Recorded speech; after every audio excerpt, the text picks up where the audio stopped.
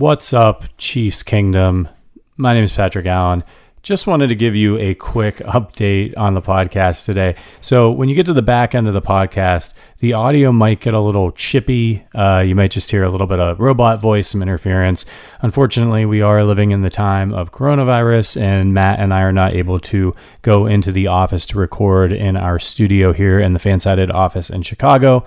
So we're doing it over the internet, over Zoom, and we had a little bit of an internet outage halfway through the recording. So we had to cobble some things together, and I had to record on my phone. So the internet was a little unstable. So you may hear some robot voice. Apologies for that. Always trying to get you the best quality. But I don't think it's too bad. So hopefully you'll still enjoy the podcast. All right, let's get to it.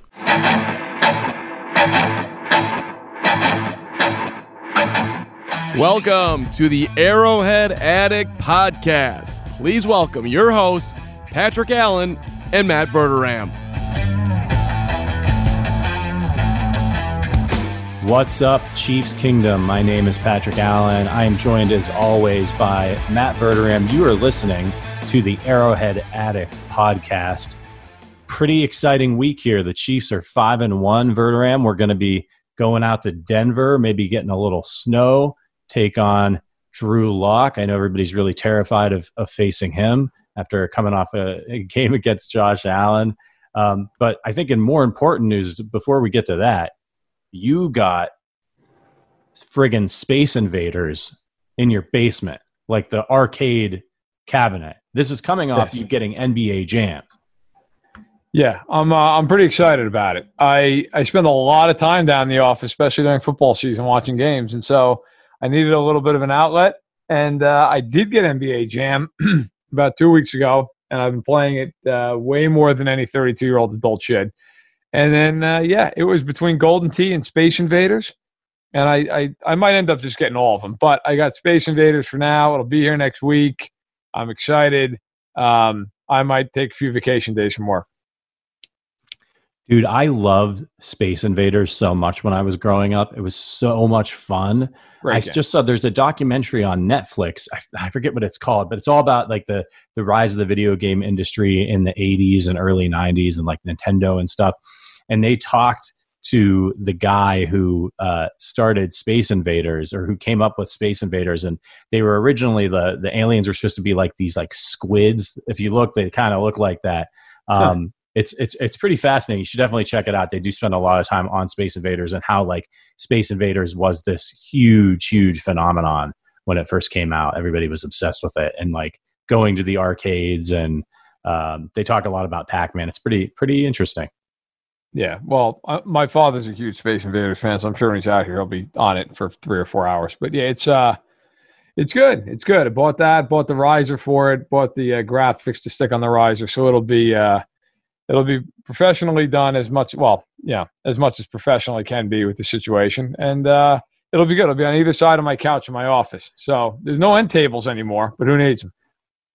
You're getting your fix for you listeners who don't know, the Fansided office here in Chicago that Matt and I both work out of, which is currently closed due to COVID, is actually above an arcade, like a bar arcade that we go down to all the time. There's Pop-A-Shot, NBA Jams down there. I don't think they have Space Invaders, but Space Invaders is hard, man. Like it's like deceptively difficult. You know, when it looks so simple, right? Like they're all in a big line. There's barely any space between them. You're just blasting away at them. But after you knock out a couple rows and they start moving faster, it's kind of terrifying. Yeah, it's hard. It's hard. And they used to have Space Invaders at the other location.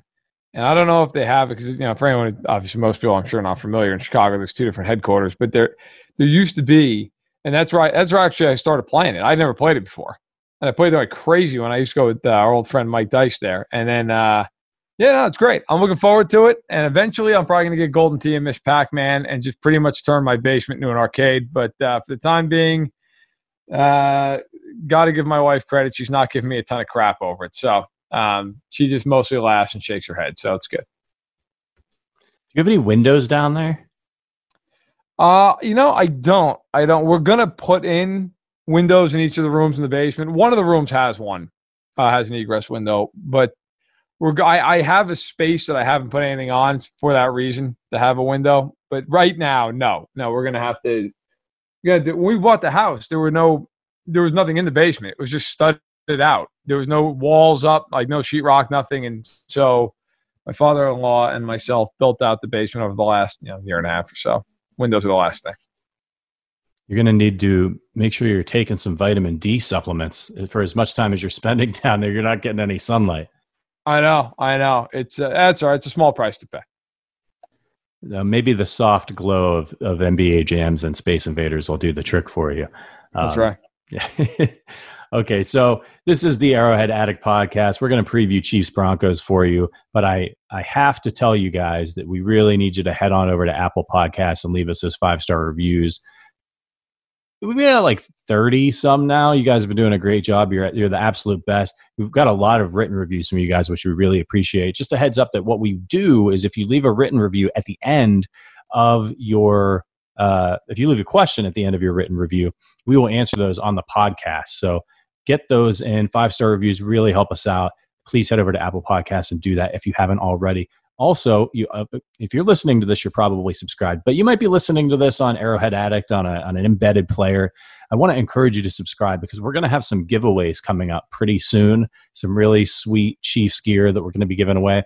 And the only way that you're going to be able to get in on those is to be a subscriber and to be listening to the podcast and leaving us reviews and those sorts of things. So make sure you're subscribed if you're not already, and tell your friends, or maybe don't tell your friends, and then they won't be competing with you for, some of this great gear.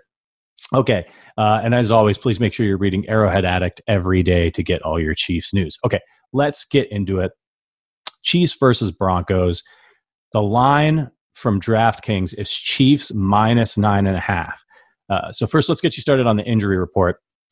For the Chiefs, some names on the injury report. Now, we're recording this on Thursday, so we only have the Thursday morning, so we only have the Wednesday injury report. So this could change as the week goes on with some of these injuries. But we got Taco Charlton did not practice with a knee. Sammy Watkins did not practice with a hamstring, which looks like that may keep him out another week or so. Mitchell Schwartz did not practice with a back. As you know, he left the game last week fairly early on. He had been having back issues leading into the game, tried to give it a go, couldn't stick it out. And then Alex Okafor did not practice with a hamstring. Verderame, I think obviously when you're looking at this game, Chiefs may not need a ton of offensive firepower, so it might be okay to keep Sammy on the sidelines. Obviously, you'd love to have Mitchell Schwartz out there any game. Have you heard anything about Mitchell? Or are they just being cautious with him, giving him the rest, get him on the field on Friday and see if he's good to go, or do you think he sits out a week? I haven't heard. They've been tight-lipped about it. I reached out. Right now, look, they tried to play him after he had a full practice on Saturday, and then he was listed as questionable. The back injury, he obviously suited up. Couldn't go for very long.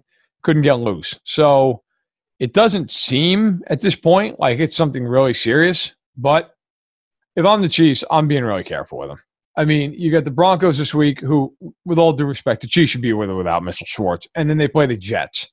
Like, if I'm Kansas City, I'm looking at this going, we should not need any of these guys for the next 2 weeks.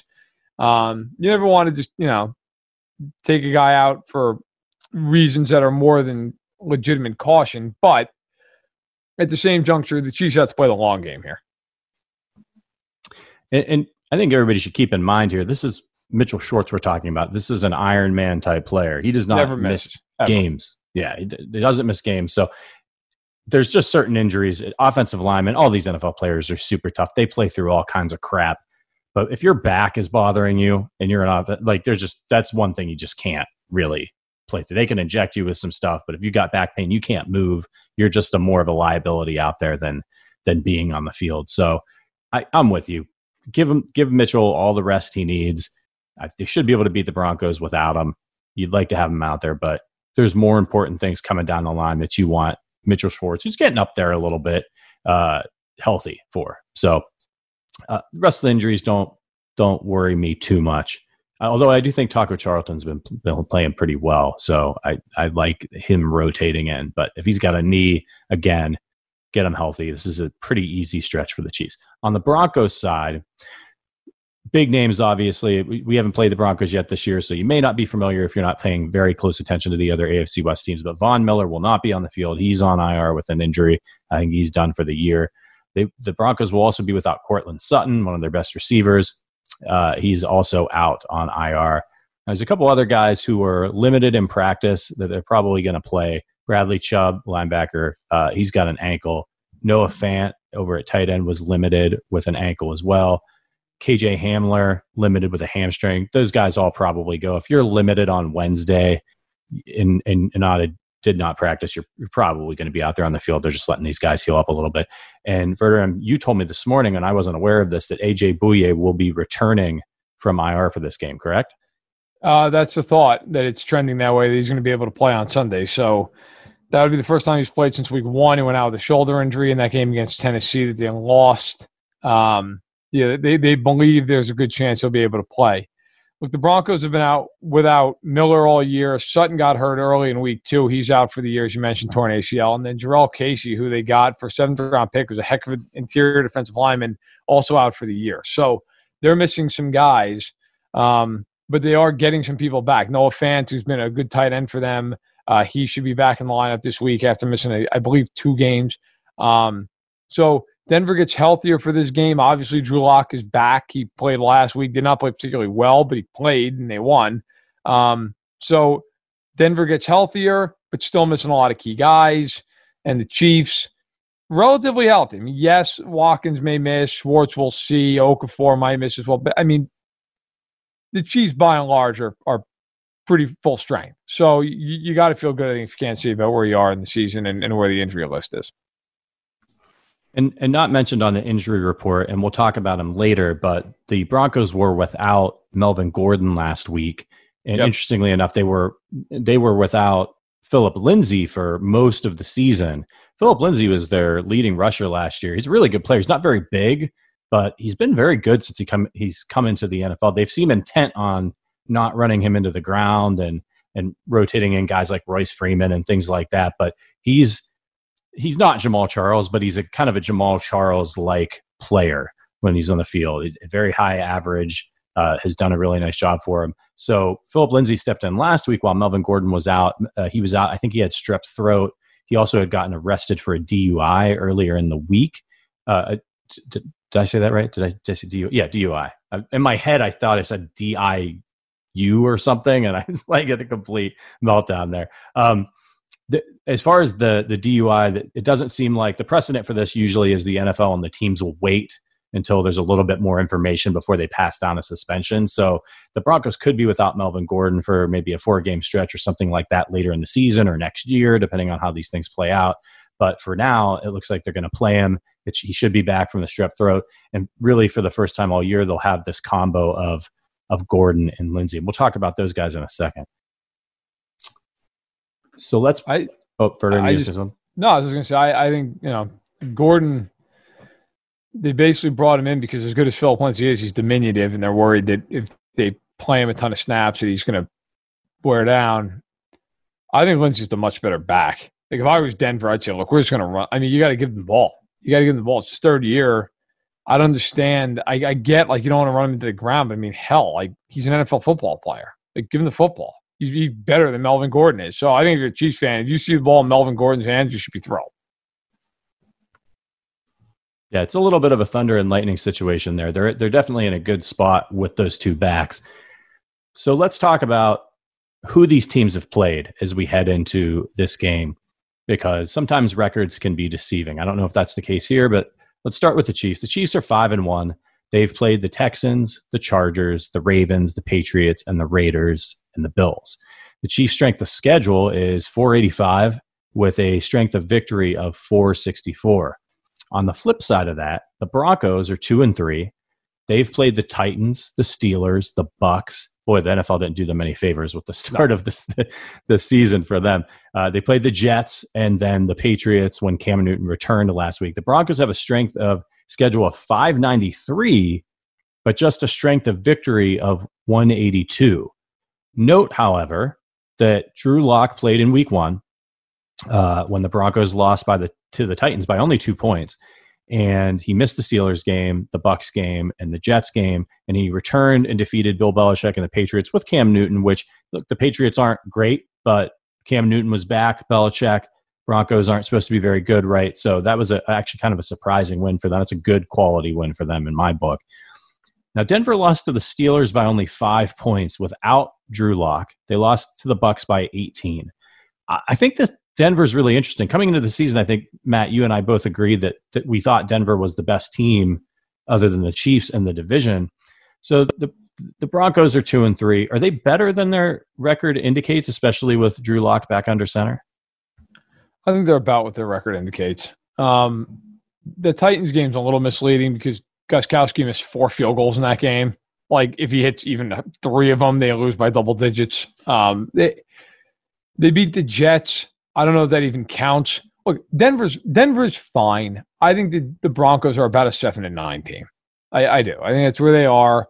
Their receivers are underrated. Judy's a good young rookie, and Tim Patrick can play.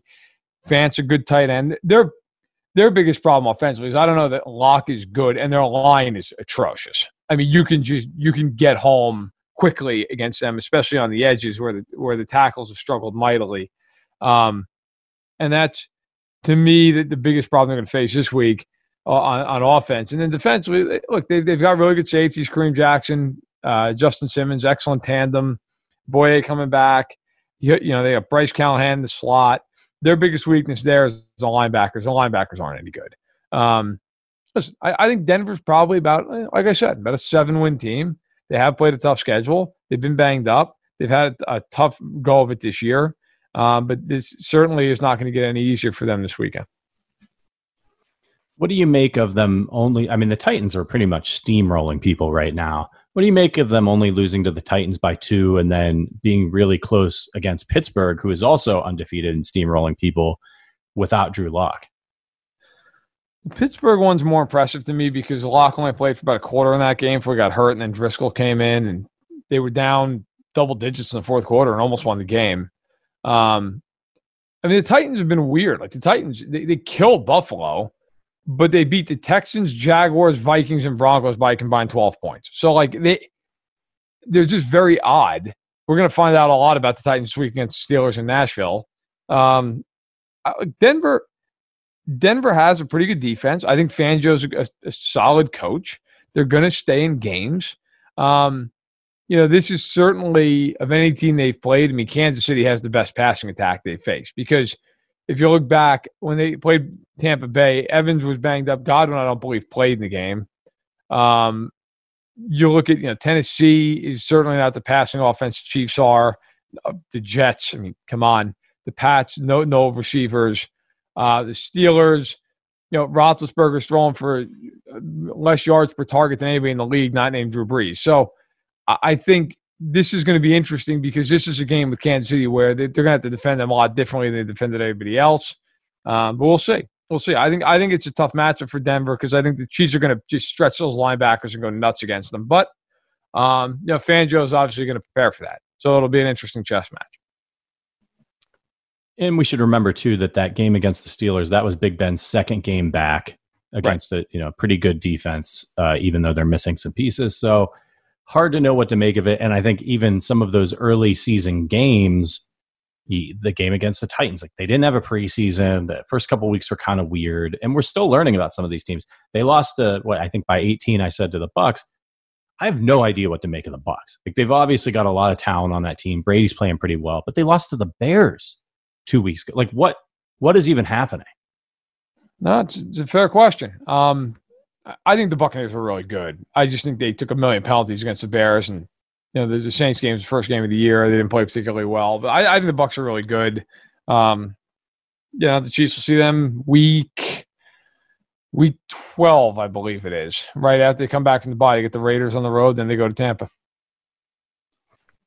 And these things happen, right? We saw it just 2 weeks ago with the Chiefs losing to the Raiders, who we know the Chiefs are better than. Credit to the Raiders, they played a good game, but it's the NFL. You're going to lose a game. But and not to go too off on a tangent here, but I just think the Bears stink, and it's driving me nuts. I've watched all of their games. It's driving me nuts that they keep finding ways to win. It's just absolutely incredible. Yeah, I mean, Good defense, and you've had major comebacks against the Lions and the Falcons. That'll do it. The Bears are not good, but they're probably going to make the playoffs because they're 5-1. Their schedule's not that hard going forward. They get the Vikings twice, who are in total tank mode, and they get the Lions again at home. I mean, that's eight. That's 8 right there. Can you win one other game? You probably can, right? I mean, they play the Texans still. They play Jacksonville still. I mean, they're probably going to get to 10 wins fairly easily. That's the NFL for you. It's week to week. Okay, so the Broncos defense, let's talk about them. No Von Miller, that hurts to get Bouye back. They're still pretty good, though, so far coming into this game. They're giving up 22 points per game. That's good for 10th in the NFL. They're 14th ranked against the run. They're giving up about 110.6 yards per game and 19th in passing, allowing 239.2 passing yards per game. Is this a game where the Broncos defense tries to ugly it up and keep the score really low? I think in a perfect world for them, yeah. I mean, they would love to have a game here where they can force the Chiefs to run the ball, try to limit them better, of course, than we saw than we saw Buffalo do, because if the Chiefs run for 245 yards, they're going to win. Yeah, I think if you're Denver, you want to limit possessions. You got to. It's the same damn plan for every team in the league that plays the Chiefs. You're going to give up a ton of yards, but you've got to win in the red zone on both sides of the ball. You've got to try to win the turnover battle, right? I mean, and you got to limit big plays. I mean, if you're playing the Chiefs, you got to do those 3 things. You don't do those 3 things, you have no shot. 0. You may do all 3 of those things and still lose, but you have to do those things. So if you're Fangio, you don't care if the Chiefs move the ball. You don't care. They're going to do it anyway. You care that you try to stop them inside the 20-yard line and get 3s instead of 7s. You sell out on a handful of plays and try to get a pick, try to rip a ball out, try to get a fumble recovery. And then look, on offense, if you're Denver, you're in theory, and this is very hard to do. You try to have long, sustained drives. Now, it's easier said than done. I mean, you could sit there and say, well, we're going to try to run the ball twice and convert 3rd and 6. Okay, great. If you don't convert 3rd and 6, you just went 3 and out and you're punting and the Chiefs have the ball to 40. So I think that's the plan, though, for sure. Denver's going to want to keep it low, on the scoreboard. They're going to try to keep it in a way where the Chiefs aren't getting to 30, because Denver has no ability to get to 30 points. 0. If Kansas City gets 30 points, they're going to win this game. Like, you go look at the statistics in this thing, okay? Tim Patrick's leading them right now. He's played 5 games. He's played all their games. He has 310 yards. It's pretty solid. It's about on pace for 1,000 yards. Jerry Jeudy, 5 games played, 266 yards receiving. That puts him about 800 yards or so. Okay, they have had moderate success throwing the ball. They haven't been great. Fant has 219 yards. Nobody else even has 80. Okay, so they don't throw to the backs. They don't have a third receiver who scares you. Defensively speaking, they've had a decent pass rush. They've had 14 sacks on the year. I mean, Chubb's leading the team with 3.5. Shelby Harris, by the way, who nobody ever talks about, is one of the best interior linemen in the NFL. He's got 2.5 sacks. He plays even better than that, in my opinion. He's been terrific. But yeah, I mean, look, if you're Denver, you've got to muddy the game up and hope to keep it really close. And if you can't keep it in the 20s, you're going to get blown out. Definitely the path I think they need to take to keep up with the Chiefs, because, and we'll talk about their offense in just a minute, I just don't think they have the firepower to get, I know they don't have the firepower to get in a shootout. No chance. With the Kansas City. No chance. Okay. We're going to take a quick break. When we get back, we'll quickly go over the Broncos offensive attack. We'll talk about the Chiefs, and we've got some more great segments coming for you as well. This is the Arrowhead Addict Podcast. We'll be right back. 5, 4, 3. Okay, and we are back at the Arrowhead Addict Podcast previewing Chiefs Broncos. Let's talk about the Broncos offense a little more, Verderam. We mentioned the running backs earlier. Melvin Gordon, still very productive, playing pretty well for the Broncos this year. He's averaging 4.3 yards per carry. Now he's going to join Phillip Lindsay in the backfield, 4.2 yards per carry. If you think the Broncos are going to try to muck things up, slow down the game, run the ball a lot, you think we see a heavy dose of these two? Yeah. I mean, I think in theory, if you're Denver, the idea would be, in my opinion anyway, to run the ball, get ahead of the sticks, play action, and take some big shots deep down the field. That has to be the way you win. I mean, the Raiders beat the Chiefs because they took a bunch of big shots down the field and they hit them. They didn't win that game for any other reason. Everybody talks about how bad the Chiefs' offense was in that game. They scored 32 points. The Chiefs lost the games. They blew a bunch of coverages, and Carr, to his credit, hit them. That's how the Raiders beat the Chiefs, and that's exactly how Denver's going to have to do it. Now, I would argue Denver is not in the position to do it. Now, the Raiders, say whatever you want about them. Ruggs is an elite deep threat. Waller's a very good tight end. Carr is at least an NFL quarterback. I don't know that Drew Lock's an NFL starting caliber quarterback, and I don't know that anybody on that team is the deep threat that Henry Ruggs is. In fact, I know they aren't. So that is where Denver's going to have to really carefully set those plays up, get the Chiefs in the right coverage, and hit them deep. Because I have no reason to believe Drew Lock's driving them down on a bunch of 12-play drives. Zero. Like, they're going to have to hit some big shots. And if I'm Steve Spagnuolo, to counter that, I'm basically saying, look, we're gonna load up to stop the run early on downs, first down, second and medium, second and 7 and 8 type plays, and then on third and long, you do one of two things: you either play too deep or you just blitz the hell out of him. You come after him, force him to throw the ball quick and wrap up. So I think the Chiefs matched up really well in this game. The only word of caution, I thought the Chiefs matched up really well against the Raiders too, because I didn't expect them to blow 18 coverages, and we know what happened. But I think the Chiefs are tailor-made to play Denver in a lot of ways. Well, hopefully the Chiefs learned their lesson there against the Raiders. They certainly didn't give up any huge plays against the Bills, save for a couple of Josh Allen runs. So what I do like about Spagnuolo over Bob Sutton is Bob Sutton sometimes just seemed to not correct things, and the Chiefs, when they make mistakes on defense, they seem to get it taken care of pretty quickly. Some of that comes from their veteran leadership in the back end as well, but that was really good to see. As far as the receivers, you mentioned that Tim Patrick's had a nice season for them. Jerry Jeudy, I actually think Jerry Jeudy is going to turn out to be a better NFL receiver than Ruggs over in Oakland. I think Ruggs, obviously, like you said, an elite deep threat, but I think Jerry Jeudy's he's suffered from some obviously inconsistent quarterback play this year, but I think as he gets more and more used to the NFL, he's going to be just eating up a lot of first downs for this team. I think that was a really good pick for Denver. Who do you worry about more out of those two receivers? Probably Jeudy, because he's such a good route runner. I think Jeudy is going to have a higher ceiling, and I think he's going to be a really, really good player. I think the biggest question in Denver is the quarterback. Everybody went crazy in the offseason because Drew Lock went 4-1. Go look at the numbers in those games. Drew Lock was not good. He was good against Houston. The other 4 games, he was not good. He played in Kansas City last year in the snow, which, by the way, I know we'll touch on later. Prepare for snow on Sunday. With Drew Lock, I just wonder if there's any there. When you watch him, it's just, a couple of good passes, a couple sparks, you go, okay, and then a couple of passes, go, oh my God, what the hell's he doing? Like, I think Jeudy, if Locke ends up being the guy or they find their guy early on in his career, could have a very, very productive career in Denver.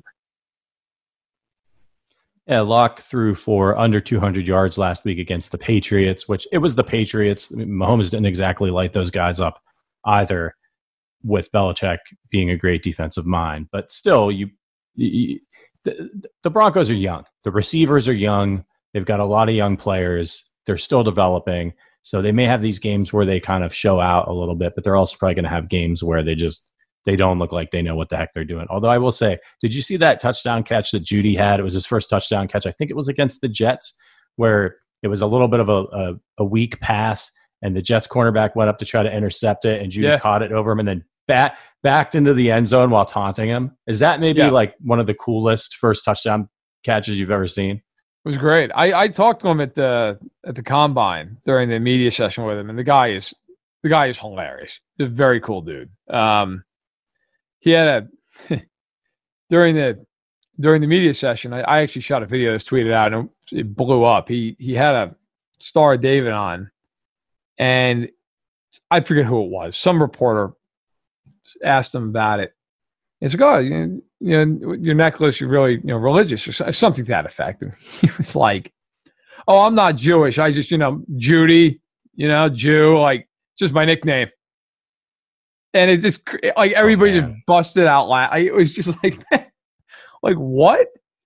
And he was like, "Yeah, it's just my nicknames, That's when I got this neck." And it was just it was such like a good natured, like he just was like kind of smiling as he said it. And and everybody in the room just cracked up. Like who thinks to do that? Like who would go out and be like, yeah, Right. yeah, that's what I'll. But he was just a very likable young guy, funny, nice, personable. So easy to root for. I always hate to hear guys on the Broncos have winning personalities. Like every time I see an interview with Von Miller, I quite enjoy Von Miller, and I just get really annoyed. Same thing with Phillip Rivers. Can't stand the guy on the field, but if you see an interview with him in the locker room, he's a super likable guy. If he was your quarterback, obviously you wouldn't want him throwing all those interceptions. But I never like to like the guys on the AFC West rivals, but that's the way it is. It's better when, like, Bill Romanowski's involved.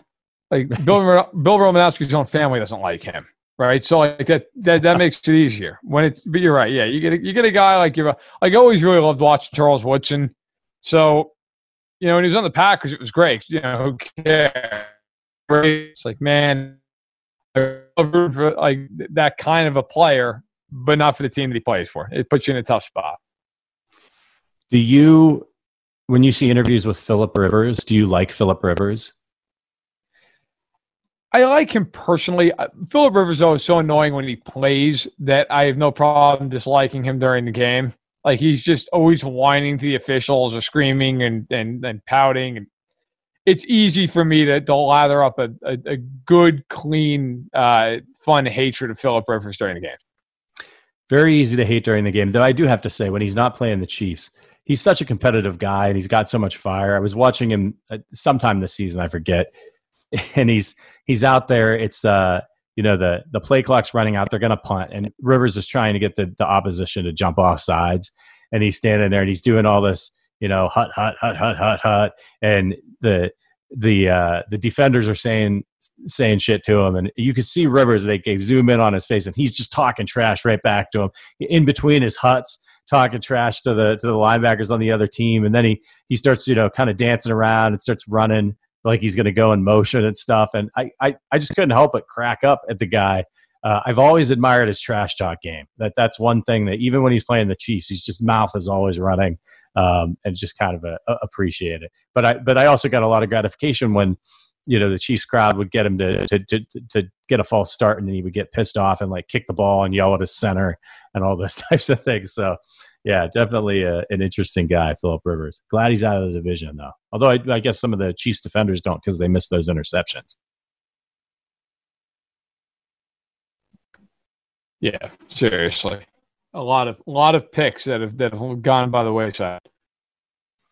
Indeed. Okay, let's talk about the Chiefs attack. So we haven't talked about Le'Veon Bell so far in this podcast. Le'Veon Bell going to have his first game, presumably with the Chiefs here. What do you expect out of the running game, and in particular, Le'Veon Bell on Sunday? I think Bell will be worked in slowly. I think eventually third of the snap position. That's kind of my understanding of how they may want to go about it. I think you'll see him on third down and short yardage, and then they'll expand that package as time goes on. But I think that's probably the initial way you're going to see the Chiefs work him in. Maybe a little bit in the screen game as well. He's so patient. He fits the screen game exceedingly well. Yeah, they're going to run the ball if Denver plays the same way Buffalo and Vegas and New England play. I mean, everything's dictated based off of the look you're getting. And if Denver's going to drop 7 all game long, then yeah, I think the Chiefs will run it. They'll run effectively. If Denver comes up and starts cheating linebackers down, then I expect the Chiefs to go to the play action game, a little more of an option game, let it rip. And Mahomes talked about the game on Monday afternoon afterwards after they had won and said, I had a lot of plays where I had the option to run or pass. We just kept running the ball because we kept looking at the front and we knew we could rip off big yardage. So I think you'll probably see a little bit more of a balanced game this time around, just because I don't think Denver's going to allow the Chiefs to run for 250 yards. But I think Bell's going to get some action. I think Edwards-Helaire is going to get plenty of action. But I do think he'll be throwing the ball, 30-plus times. And Buffalo, he threw only 26 times. Do you think we'll start seeing, as the Chiefs get more used to this style of defending them, if it becomes more consistent, do you think we'll start seeing some more zone beaters from Reed, some more underneath passes and kind of crossing routes and things like that to keep the passing game going, but keep the defense, maybe start forcing them to creep up a little bit? I think at some point, the Chiefs are going to take some more shots. And I think that'll probably be after the bye week. The Chiefs are excellent with self-scouting, and Reed has an incredible history after the bye of ripping off a bunch of wins. So, look, if teams are going to consistently do this, the Chiefs are going to have to figure out ways to still get some chunk yardage.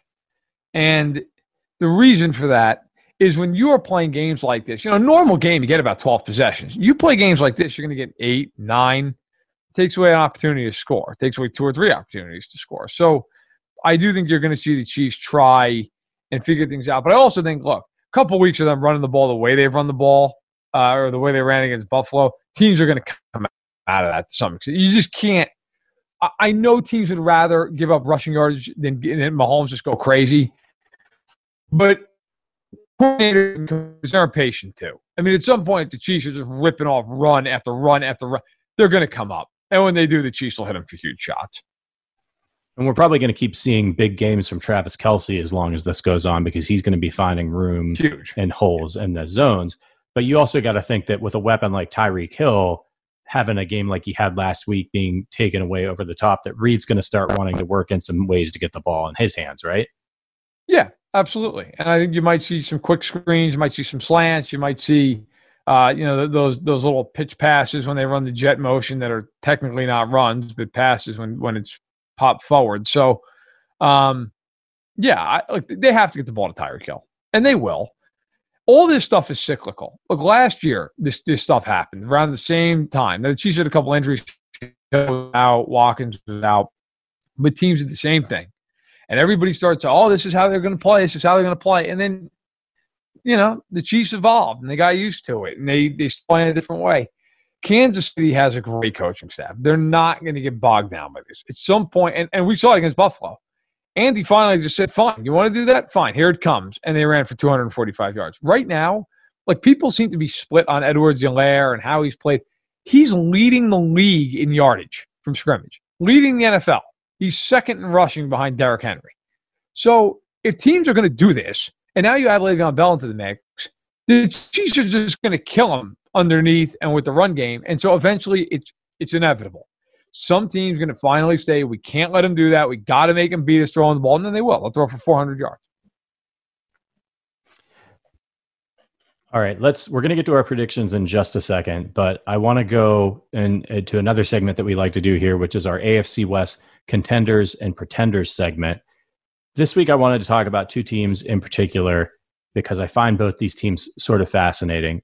We got the Tennessee Titans and the Indianapolis Colts. The thing about the Colts, now I think a lot of people are going to say this is an easy one, Patrick. The Titans are contenders. They're 5-0. They got Derrick Henry. Tannehill's playing out of his mind. The Colts aren't contenders. Phillip Rivers throws too many interceptions. They got a rookie running back, right? They're not a lot of offensive weapons. And that very well may be. But I will note that the Colts have outscored their opponents by 42 points this year, which is really impressive. And that defense is no joke. We're pretty well into the season now, and they've been playing really well. They did lose to the Browns. The Browns have a heck of a running game, and the Colts struggle on offense. But I'll put it to you, Verderam. Titans, contenders or pretenders? Titans, I think, are contenders. I don't think they're on the level of Kansas City or Pittsburgh, but they're contenders. They can play. And if you have a game where Derrick Henry's really rolling downfield, and let's face it, that happens a lot, you have problems with them. The Titans, the only thing that worries me about, 2 things. Their defense is in full score. Teams just rack up a ton of points. Bad teams have racked up a ton of points. The other concern I have is if you have a game, and we saw this in the AFC title game last year, where you stop Derrick Henry and their play action passing isn't as effective, they're not good throwing the ball. And I know Tannehill's been very good this year, and it's because Henry's been great running it, and they can play action off that. Okay, I like the Titans. I think their coaching staff's really good. Arthur Smith is a guy who's their offensive coordinator who I think is going to be a head coach rather soon in the league. And Vrabel's a rising star. But right now, contender. And I think in the conversation for the third best team. And if they beat Pittsburgh this weekend, then they take another step up in my estimation. But yeah, they're a contender. You've got to give them that right now. Okay, what about the Colts? How do you feel about them? they're a complete fraud. I will fight to the death on this. That team is not good. So they're rushing for 3.6 yards a carry. Hilton's leading the team with 242 yards receiving. 242, which, by the way, Sammy Watkins has 222.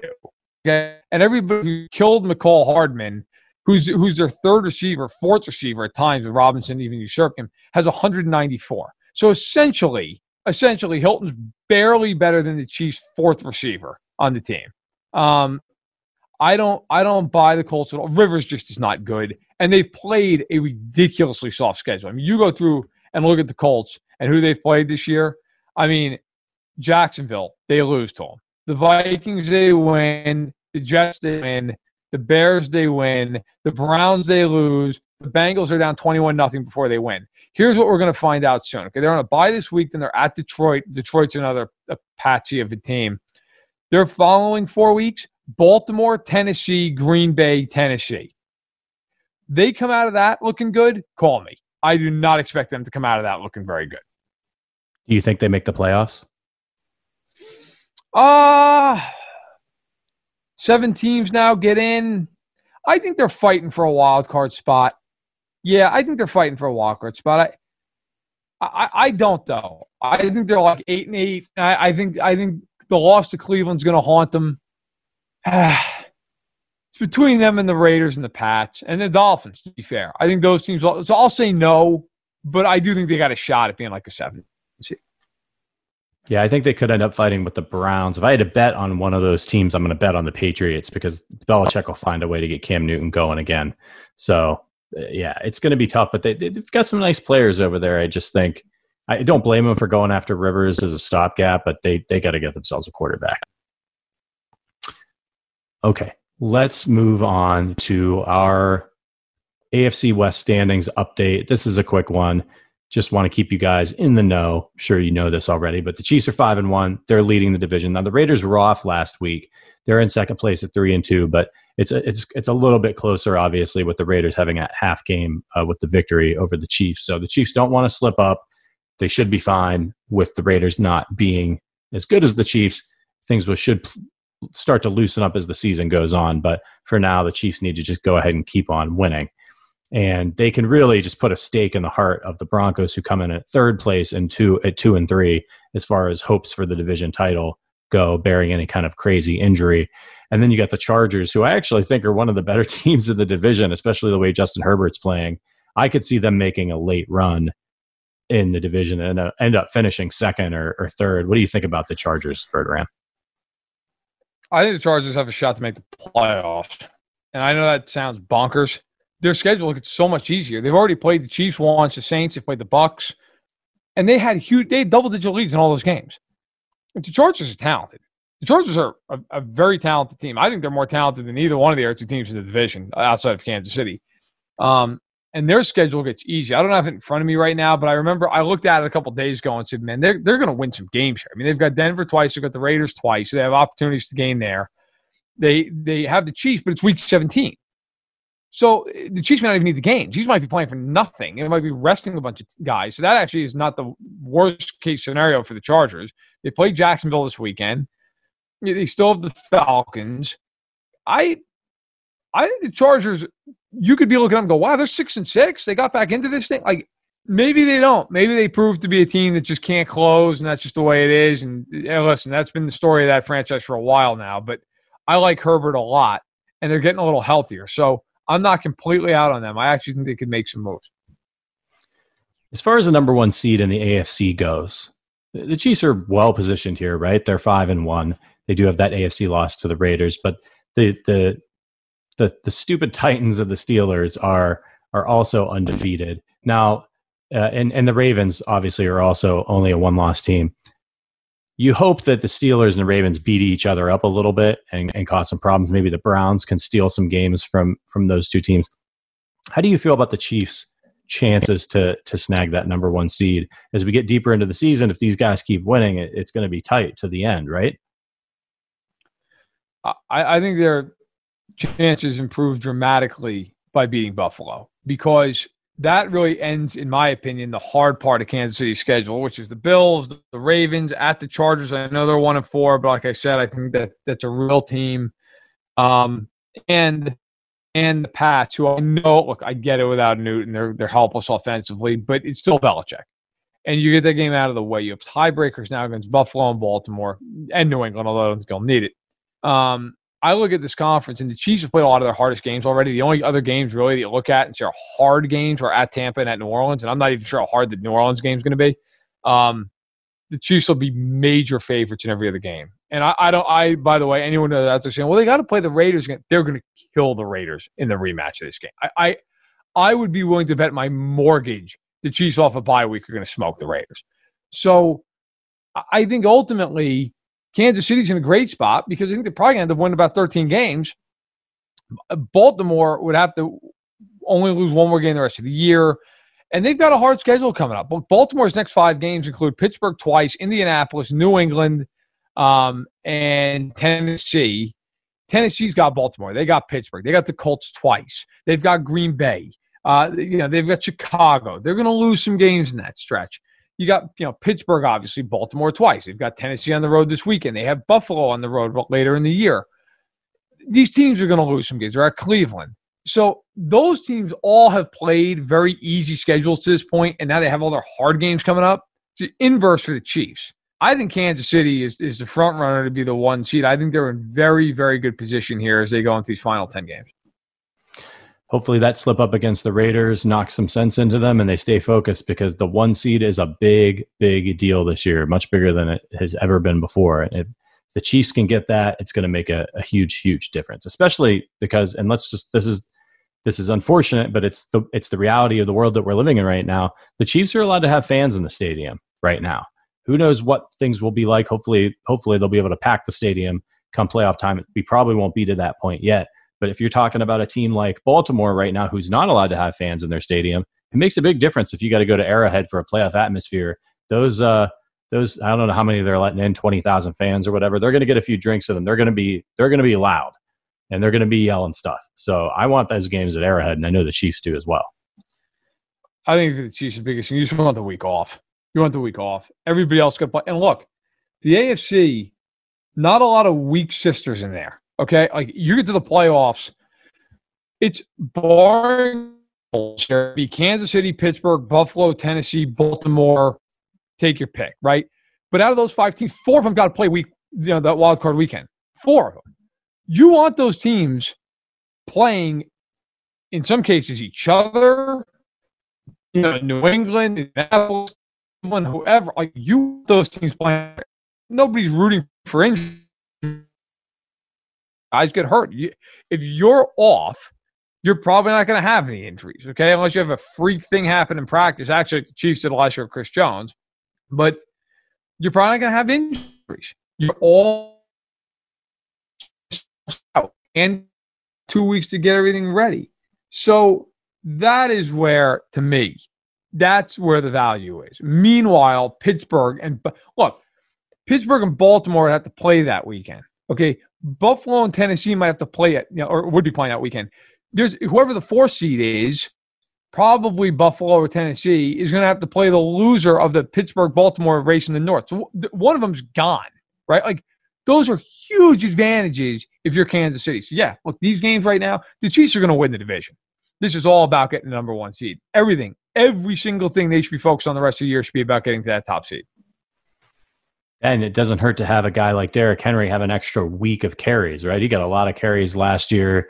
He's going to get a lot of carries this year. The dude's a game wrecker, can single-handedly run his team to victory. So all of those things matter. And you're right, the matchups where these teams may have to face each other and knock off a really good team, Chiefs want that number 1 seed. So hopefully the coaching staff, I know they are hammering that into them every week. Every game matters. Don't let your guard down.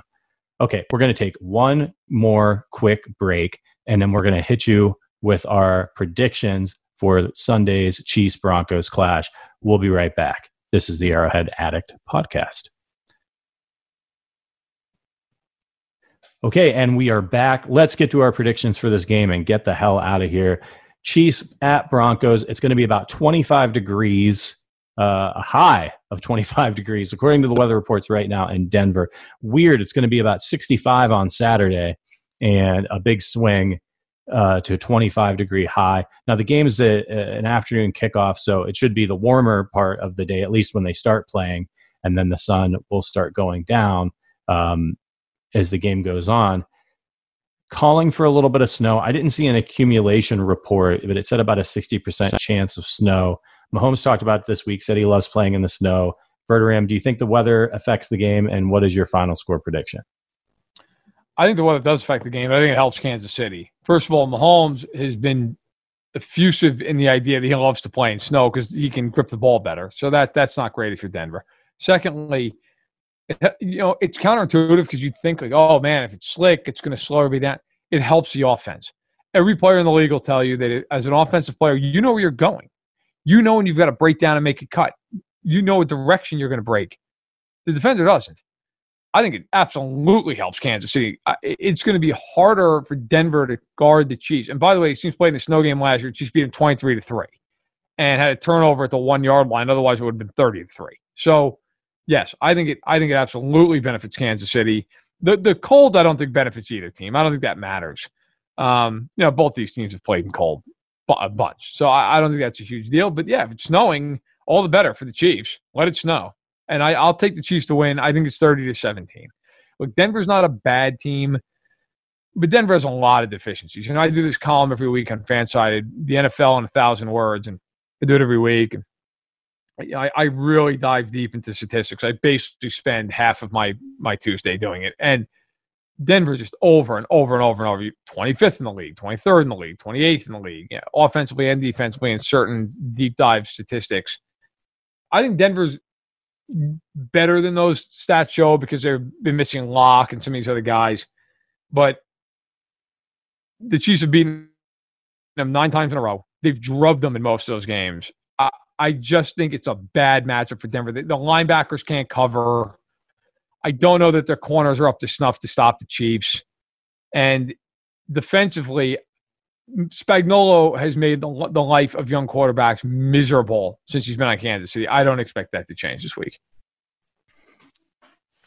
Before I get to my prediction, do you think the extra week, the whole, Le'Veon Bell not being able to join the team because of COVID, but obviously they were able probably to send him the playbook, some packages they might want to run for him. How much do you think that actually impacts him having maybe a week to study the playbook, to watch the team on TV, and then obviously he gets in there for a few days of practice? Do you think we see maybe a little bit more of Bell than we might have if he joined the team and just sort of jumped in there on only a few days' notice? Yeah, maybe a little bit. Yeah, a little bit, he'll get a full week of practice with the guys now. I mean, he was out there on Wednesday. He'll be out there again. So I could see that. But I do think they're still going to work him in slowly. Now, I will say this. If you know anything about the NFL and a locker room and how these things work, you better believe he's getting goal line touches against the Jets. That's coming. Like, they're going to be feeding him the ball day and night inside the 5 yard line against the Jets, who, by the way, as an aside, I tweeted this out yesterday, early lines are out for the Jets game. The Chiefs are a 21.5-point favorite. That's a college spread. It's the biggest line in the NFL since 2012. It is the 6th time since 1978 a team is favored by 20 points or more. Incredible. 21.5. That should be a nice, relaxing day for Chiefs fans. For this one, though, I've got the Chiefs 27, Broncos 17. I wanted to give the Chiefs over 30 points, but with the weather and the way I expect the Broncos to play the Chiefs, I think they might slow things down a little bit. I think it could be a little bit close, sort of into the fourth quarter. Maybe Chiefs fans are a little bit nervous, but I think the Chiefs get a key turnover in the fourth quarter, tack on another field goal, and then run out the clock. So Chiefs 27, Broncos 17. Verderam, you've got it, Chiefs 30, Broncos 17. Any parting thoughts before we get the heck out of here? No, I think the Chiefs are in good position. I think the Raiders' loss will help them here. They probably will not overlook a division opponent again. And look, this is a big game. They're all big games now for the Chiefs. They're 5-1. They solidified themselves right where they need to be in terms of seeding in the race or anything else.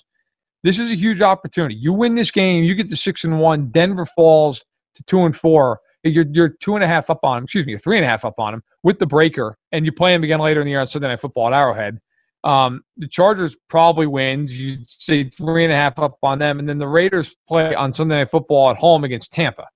The Chiefs could be 2.5 up, 3.5 up, 3.5 up with 9 games left, and Pittsburgh and Tennessee play each other. So somebody's losing. You gain a game on them. You gain a half game on Baltimore and Indianapolis, who are both idle. This is a big opportunity for the Chiefs. And then you play the Jets next week, which is, that team is basically the football equivalent of a free parking space. So this is a big opportunity for Kansas City to get going and get right and really start rolling here as we get into some colder weather. It's going to be very exciting. Always love to go and watch a game at Mile High. Please make sure you guys send us your questions. You can hit us up on Twitter. We'll be on there tweeting during the game. He's at Matt Verderam. I'm at R Patrick Allen. If you send us questions during the game on Sunday, we'll try to answer as many of those as we can. We'll be recording this podcast, hopefully with a better internet connection, on Sunday night. So you'll be able to grab it late Sunday night or first thing Monday morning. And if you like what you heard, you can subscribe to the Arrowhead Addict podcast on Apple Podcasts, Spotify, Google, Amazon Music, and everywhere you get your podcasts. We're hosted on Omni, so you can find us on Omni FM. And please make sure you follow Arrowhead Addict expert Matt Connor. He joined us a couple weeks ago. Go back and listen to that episode. It was a lot of fun. He's at Matt Connor AA. And of course, you can always follow at Arrowhead Addict. Once again, for the Arrowhead Addict podcast, my name is Patrick Allen. He's Matt Verderam. We will see you after the Chiefs victory on Sunday. And as always, go Chiefs.